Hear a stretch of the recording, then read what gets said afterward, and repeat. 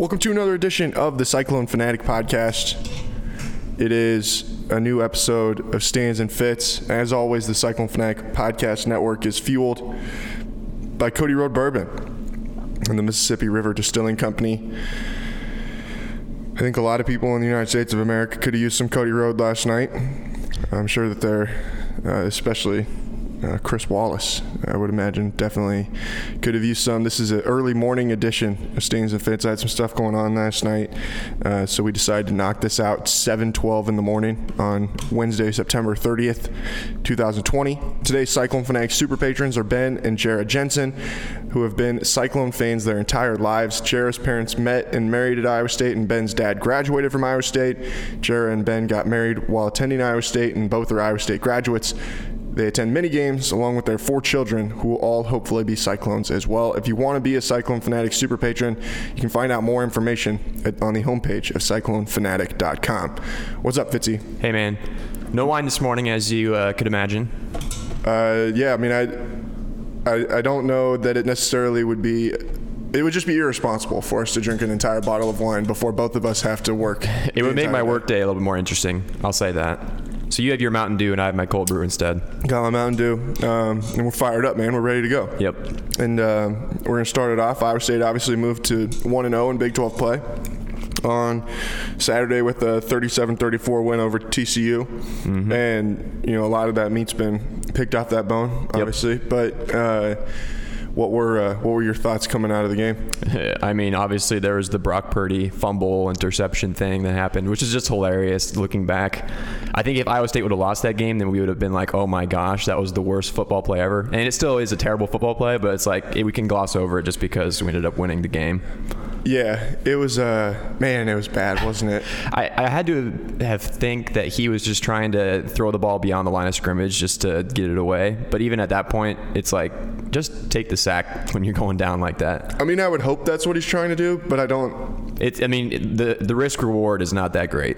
Well, it was so inexplicable that it was like, you know, that maybe was what he was trying to do. Maybe. But I don't know that for certain. Yeah, I don't know if he thought he saw a running back out of the corner of his eye for like a screen pass near the offensive line or what, but the ball went backwards and right to the TCU guy, so that was bad. It won't be, it can be funny unless stupid stuff like that. Well, yeah, if Iowa State loses the game by a point because that happened, then everyone's burning Brock Purdy at the torch or at the stake, you know? Well, and I don't even know that I necessarily mean it like that. I mean, like, if he does something like that again, that's where you're like, okay, man, like, what the hell is going on with you right now? Got it. So you're thinking more of don't make it a habit kind of thing. Right. That's where I would be alarmed. So hopefully that does not happen again. And the other main takeaway for me, I mean, beyond that, Purdy played pretty well, but the other main takeaway was that our defensive line was pretty dang dominant that game. Yeah, absolutely dominant. And obviously, hopefully they can continue that on Saturday with Oklahoma coming to town. And I mean, I think that there is room for that group to, it's hard not to say this, and it's like every time you say it, it comes off like a pun. But to get Spencer Rattler rattled, you know, yeah. And Kansas State was able to do that.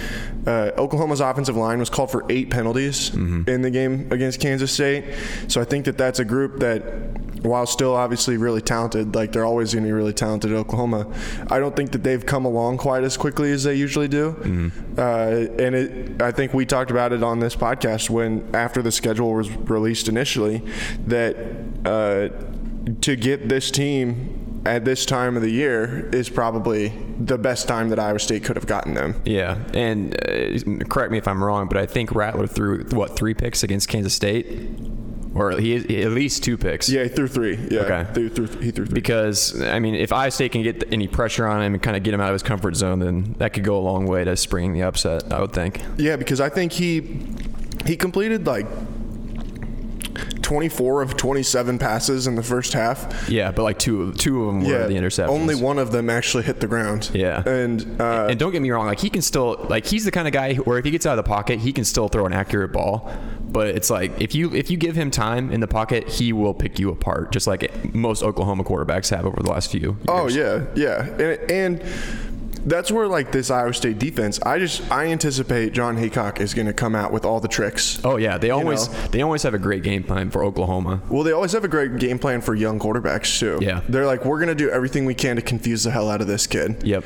And I think that that's even where, that Matthew Downing, he maybe was not as decisive as what a Max Duggan was, to where it's like he would stand back there too long in trying to see what he was looking at. Yeah. And that's how they were able to sack him as many times as they did in the first half. The thing I didn't remember from last year was, everyone's kind of talking about this year, Oklahoma's going to come in because they're mad because they lost to Kansas State. But I'd forgotten that the same exact thing had happened last year, that their loss to Kansas State also preceded Iowa State's game in Norman last year. Yeah, and I think if we looked back at it, early on in that game, it would have made sense to think like, oh man, they're mad. It got they were somewhat out of hand early. I would say they were kicking Iowa State's ass early in the game. Yeah. And obviously built the 21-point lead that they did, and then the Cyclones were able to come back to ultimately fall short. But it's just I don't even know how much I buy into that. I mean, Iowa State loses games, and it's not like we sit here and we're like, "Oh man, these boys are going to be pissed next week." Yeah, it's not like they're. I don't know. You can't really say. I guess we kind of did just do that with TCU, but maybe it's the kind of thing though where it's like, how much better can they actually play coming off a loss? It's you can put so much stock into the mental side of things. Yeah, and it's like I don't even know the best way to put it. Like. Sure. Could this be another really, really good Oklahoma team? Absolutely. We've seen them play Missouri State and Kansas State, and they blew a 21-point lead against Kansas State. And Kansas State lost to Arkansas State. Yeah, and Kansas State lost to Arkansas State. So that's where I sit there and I'm like, let's not act like we've seen them go out and put up 60 on Texas. Yeah. Because we haven't seen that.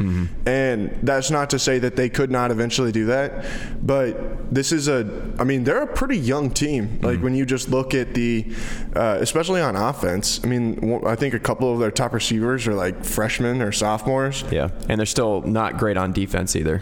Yeah, their starting quarterback's a redshirt freshman, and their starting running back is a true freshman. And on defense, I think statistically they're probably pretty good, but again, let's keep in mind they played 2 games and one of them was against Missouri State. So, there were some questions on the press conference yesterday. What makes Oklahoma so good at stopping the run? And I'm sitting there like, man, apparently nobody saw the clip of that Deuce Vaughn kid, what he did to the Oklahoma secondary. He's going to be good. Where he broke 12 tackles on one play. I'm not looking forward to playing Kansas State because of him mainly. Yeah, I'm not that scared of running backs against Iowa State though. It would have to be maybe when they play Chuba Hubbard. See, I feel like the games that we struggle are when both the quarterback and the running back are a running threat. Typically, I guess you could say that wasn't really the case last year against Texas, say, but I think they did a good job of containing Ellinger.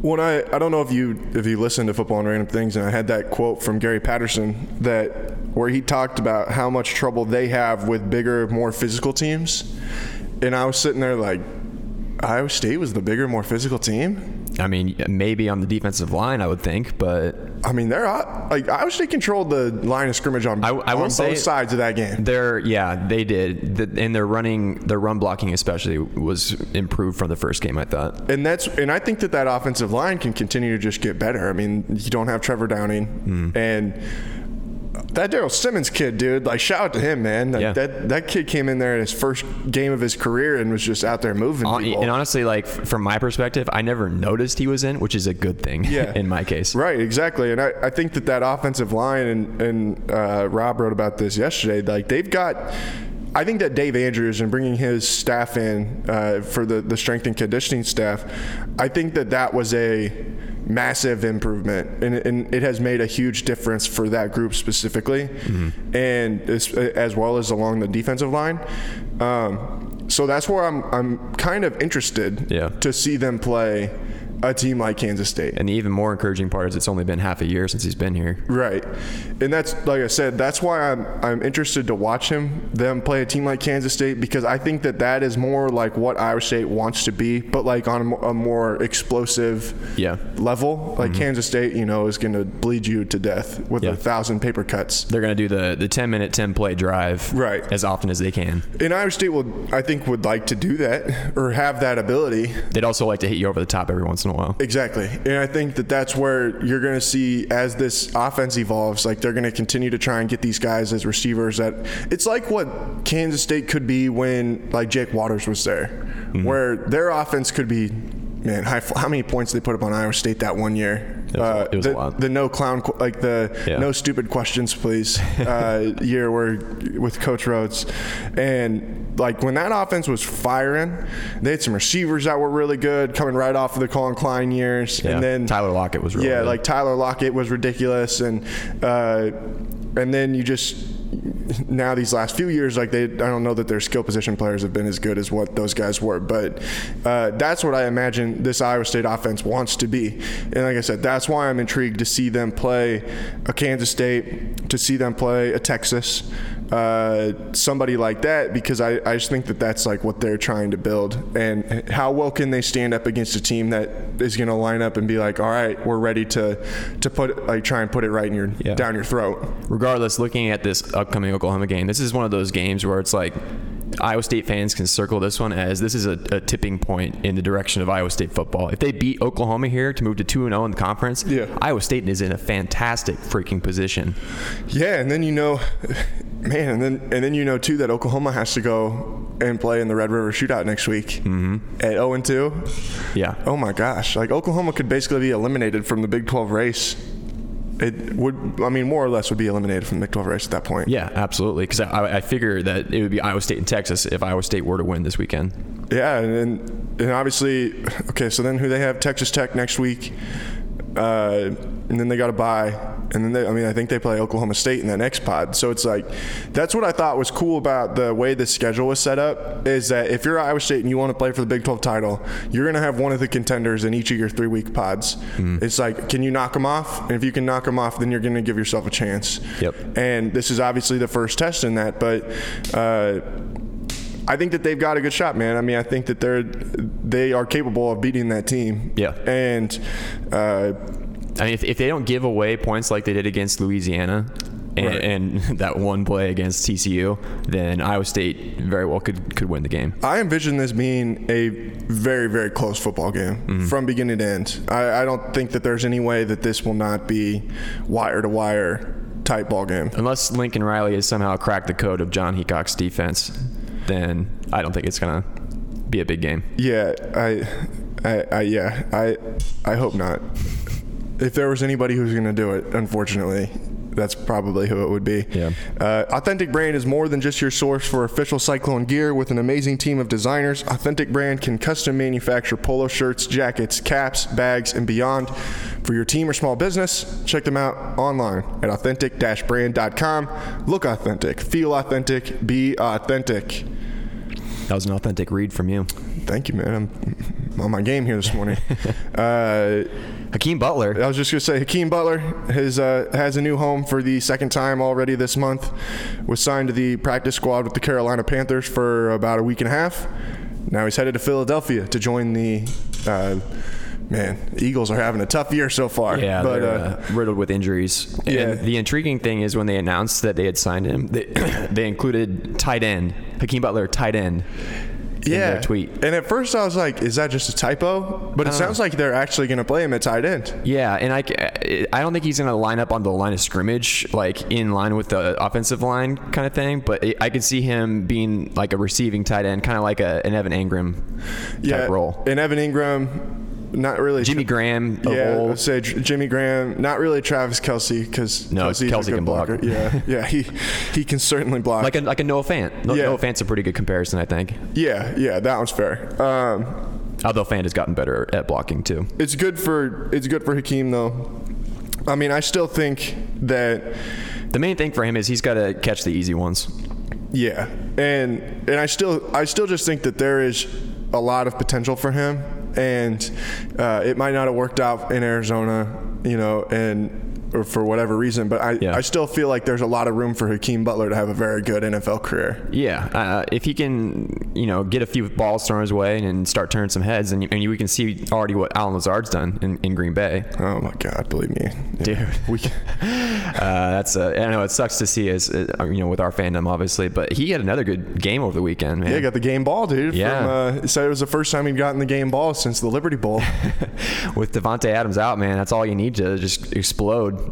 Yeah, and I don't know, man. It's so cool seeing him have success. And now, to see where Hakeem had really, he faced a lot of adversity early in his life, but, after he kind of broke out at Iowa State, there wasn't really much that didn't go right for Hakeem Butler. Mm-hmm. And now he's got to face a little bit of adversity again. And I think that knowing the way that he is, it's going to make him a lot better. And he's going to be, he's going to arrive in Philadelphia, ready to go to work. Yeah. And it would not shock me at all if he ends up, working out there pretty favorably. Yeah, and don't get me wrong, I don't think he's going to be a contributor, or at least that big of a contributor this year for the Eagles, but if he can put on 10, 15, 20 pounds in the offseason, then 2 or 3 years from now he could actually be a pretty big force at tight end for them, I bet. Yeah, and who even knows? maybe and I don't even know, to say that he's a tight end would probably really be fair, and that might be his technical position. It's more like a big target that can catch balls. Yeah, and that's where I imagine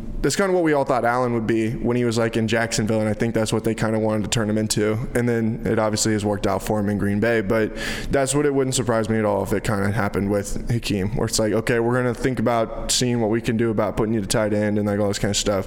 And then you're like, yeah, okay, you're a freak athlete. We don't want to put that much weight on you to see what would happen with that. That's true. It's going to be interesting to see how the Eagles choose to develop him, for sure.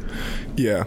It's, man, I'm just glad that he didn't sign in the NFC North. It's getting a little annoying with see the these Lions guys. or something. Yeah, they would have every Iowa State player on. That's what I'm saying. It's getting a little annoying to see all these guys signing in the NFC North. Yeah, no doubt. Speaking of the Vikings, thanks to the Titans COVID outbreak, I think that 3 players and a few more staffers. Yeah, what did those guys do? How? I don't know. I want to know where that suddenly came from. Yeah, did they all go out and party on the weekend, before the game or something? I don't know. They were out at Cowboy Jack's in Minneapolis pregame. Yeah, probably. I heard from I think Leif told me that there was maybe a outbreak that was traced back to there. Oh, really? Yeah, I think that was a while ago. Man, I'm gonna get sued for libel for that. But I didn't remember I had someone. Yeah, so since the Titans had their outbreak, the Vikings are obviously taking it the safe route. Who are they supposed to play this week? The Vikings are supposed to play the Houston Texans. Man, they might have won that one too. Yeah. Well, the Texans, the interesting thing about the Texans, though, is they played 3 pretty good teams to start the year. So we don't really know how good the Texans are yet. They could be pretty good themselves, but just been beaten down by some of these good teams. That could be the same thing for the Vikings. That's true. The Vikings have had a pretty tough schedule so far, too. Who are they playing week 2? I don't remember. Well, they played Green Bay, and obviously they played the Titans, and then the Colts. Oh, yeah. Oh, gosh. The Colts are pretty good. Okay. Are they? Yeah, I think they are. The Colts have a pretty good offensive line. Yeah. And that'll get you a long way. Yeah, Phil Rivers. And his 50 kids. Yeah. The Colts are probably going to go 9-7, basically. That's all we really need to know. With the Vikings, though, the offense looked better. Until Justin Jefferson broke out. Yeah, shocking that when you draft a otherworldly talent at wide receiver, and then once you actually give him an opportunity to play, it'll work out for you. It just bothers me seeing freaking all these other rookies in the NFL, playing a huge role from day one, and then the Vikings are like, oh, we got to work him into the offense. We can't overload him. It would be nice if one of those offensive linemen that they would draft in the first round would actually be any good. I know. They've actually drafted a couple offensive linemen after we've been calling for it for years, and they all still suck. Yeah. The Vikings will perpetually need to draft offensive linemen in every draft. Oh yeah, they've got 6,000 picks coming up. Yeah. At this point, they might. I tell Leif, I'm like, dude, just take 3 3 offensive linemen off the bat, and then you can find skill position players. Yeah, you can find a Stephon Diggs later. You can, have an undrafted Adam Thielen. So it's like, yeah, they can get those people later. You can piece that stuff together, Like, at this point, just go, just throw them at the wall, Yeah. See how many offensive linemen we can get. We are bound to get 5 that are good. Trade 5 picks for, to move up and get the best, no doubter offensive lineman in the draft. Yeah, I was telling Leif, I was like, I want them to either be so bad that they could somehow get Trevor Lawrence, which I don't think that they probably will be that bad, or be so bad that they could get, I think his name's Penei Sewell from Oregon. Is he a lineman? Yeah, the offensive tackle that won he won the Lombardi and all that stuff last year, the Outland Trophy. But he is a freak of nature. That dude's a badass. Yeah, that guy's going to be an NFL All-Pro for a long time, and that's what I'm saying. I'm like, hey, with the way you're hyping him, he's probably going to be a top 5 pick. So, well, hey, we're 0-3, so you might as well, and that's what I've been saying. It's just like, hey, let's. The last season. If the Vikings, lose this week or get to the point where they're 1-5, then at that point, yeah, you should just tank. And I was sitting there during that game on Sunday, and I think Leif even said, he's like, man, this is when we find out whether or not the season is over. Yeah. And I was like, they're gonna win this one, and then somehow be reinvigorated and go 8-8 and get a pick, and get the 15th pick, and it's just gonna be and then draft a cornerback. Yeah, and then draft a cornerback or a safety, or another wide receiver. And when in reality they need to be so bad that they can get a generational cornerstone type piece. Yeah. And I was like, I've reached the point where I'm like, man, I don't think they're going to be good enough to actually challenge for anything. So let's just be bad. And there's nothing wrong with that for 1 year. Agreed. All right, so the NBA Finals start tonight. Lakers, Heat. How you feeling? Who you picking? I mean, I know you're not a huge NBA guy. Yeah, I'm not a huge NBA guy, but you can't really pick against the Lakers, in my opinion. Yeah. I mean, it's going to be the kind of thing where you got 2 of the best players in the world in AD and LeBron, and even though Jimmy Butler's pretty good himself, and Tyler Herro's coming around. Is it Herro or Hero? Herro. Okay. The Heat have some good players, but they are not going to be able to match up with the talent of the Lakers. Yeah, it's really funny to look at I agree with you. I think the Lakers will win. But the Heat's collection of talent is really funny to me, because it's it's Jimmy Butler, who bounced around from every to damn near every team in the league to try and find the place where the culture was right for him. And then you've got Tyler Herro, who was just this, I don't even know how to put it. He's just he is the most gangster white guy that I think I've ever seen in my life. That dude has so much swag, it's not even funny. Yeah, I watched a video. It was randomly in my YouTube recommendations, and it was what he did with his first $1 million in the NBA. And yeah, the way he talks, he's fully the way you describe him. It's really funny to think about the idea that him and Tyrese Halliburton were in the same AAU team. Yeah, we're in the same high school class in Wisconsin. Yeah. And, but he's fun to watch. And but then it's Duncan Robinson, who played Division III basketball and then went to Michigan. Yep. Bam Adebayo was just a He was a defense and rebounding guy in college. He was one of those typical raw, you would have thought he was one of those typical raw Kentucky big men. That it's not, he's not Anthony Davis, but he's better than Nerlens Noel. And he's turned out to be just a stud. And then Goran Dragic, who's just he's been a journeyman kind of guy. He's a journey. You would you think he's been a journeyman, but he's played for 2 teams. I mean, his entire career. Wasn't it the Mavs? No, he was with the Suns and the. Oh, it was just the Suns and the Heat. Yeah, really. That's what I'm saying, dude. I could have swore he was on another team at one point, but maybe no, I'm wrong. because it was Shaquille O'Neal's rookie with the Suns. Oh, and he's a pretty underrated player, I think, though. Did you not see that story when that was a whole viral thing? No. Yeah, Shaq made him carry around a broken keyboard for the entire season. A broken keyboard? Yeah, and take it from place to place. And when they would get to a hotel, he would have to go in and plug it in and get it all set up for Shaq. And then at the end of the year, he asked Shaq, he's like, I never hear you play it. Why, And Shaq's like, oh, it doesn't work. Oh, that's fantastic. No, I never heard that. Yeah, that was I don't know. That was probably a month ago or so that I remember he told that story. That's great. So what do you do? So you think the Lakers will win? How many games do you think it'll take? I'm thinking probably 5 or 6.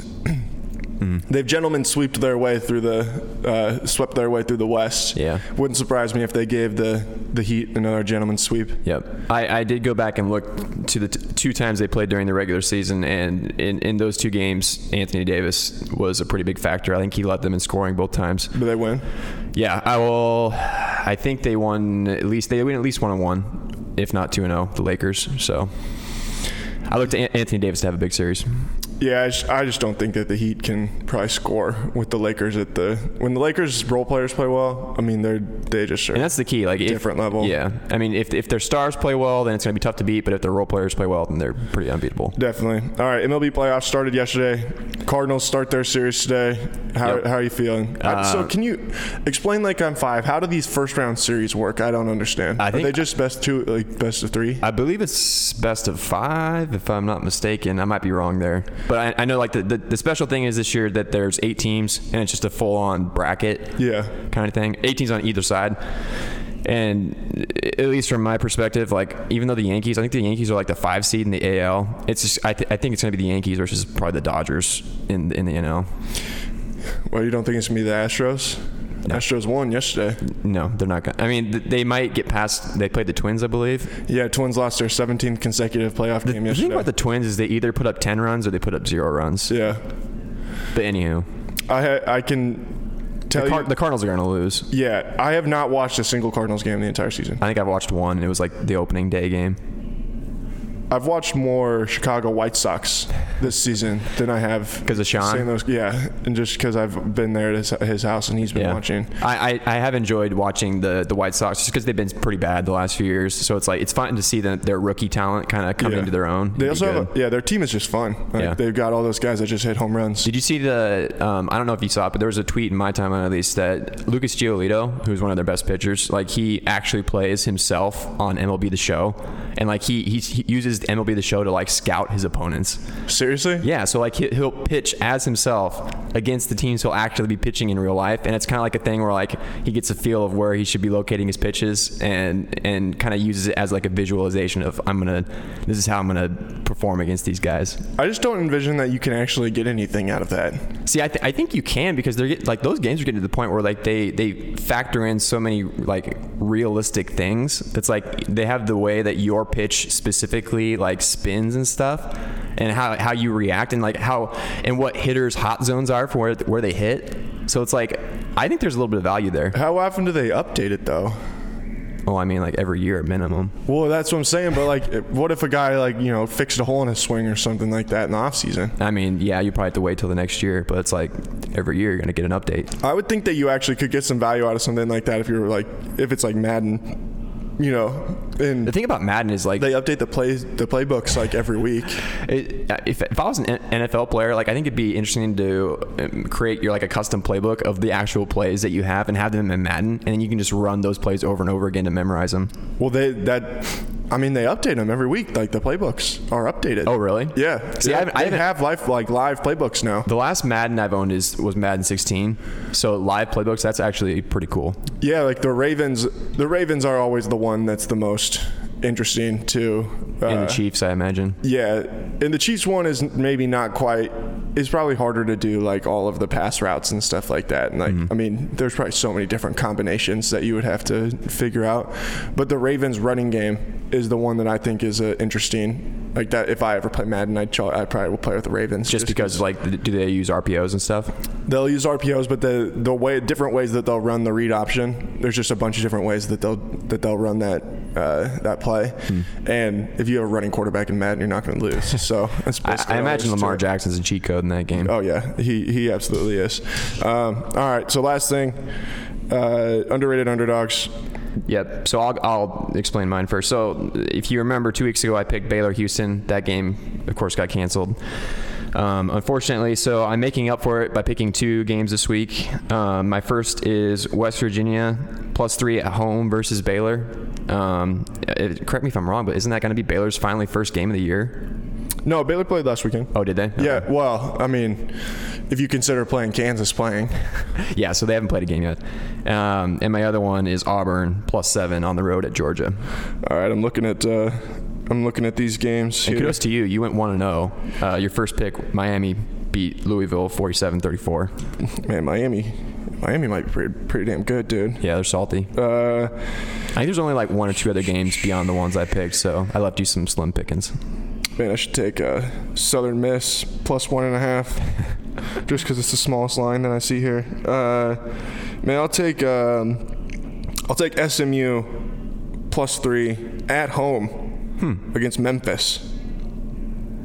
Yeah. I wonder how good Memphis is this year. It seems like they're good every year, but Well, they're 1-0, yeah. but they've only played one game. It might be. This is what it says. It might be unprecedented to have nearly a full month off between games, but that is a situation facing number 25 Memphis on Saturday as it visits SMU in an American Athletic Conference game in Dallas. So they took a whole month off, and now they get to play SMU. They had a lot of time to game plan then. All right, I'm gonna type that in here. +3 versus Memphis. There we go. All right, thanks everybody for listening to another edition of Stands and Fits, shorter podcast. Like I said, we're recording here in the morning. Have to get back and get our other stuff done. Thanks, man, for coming in. No problem. Talk to you guys again soon. Peace.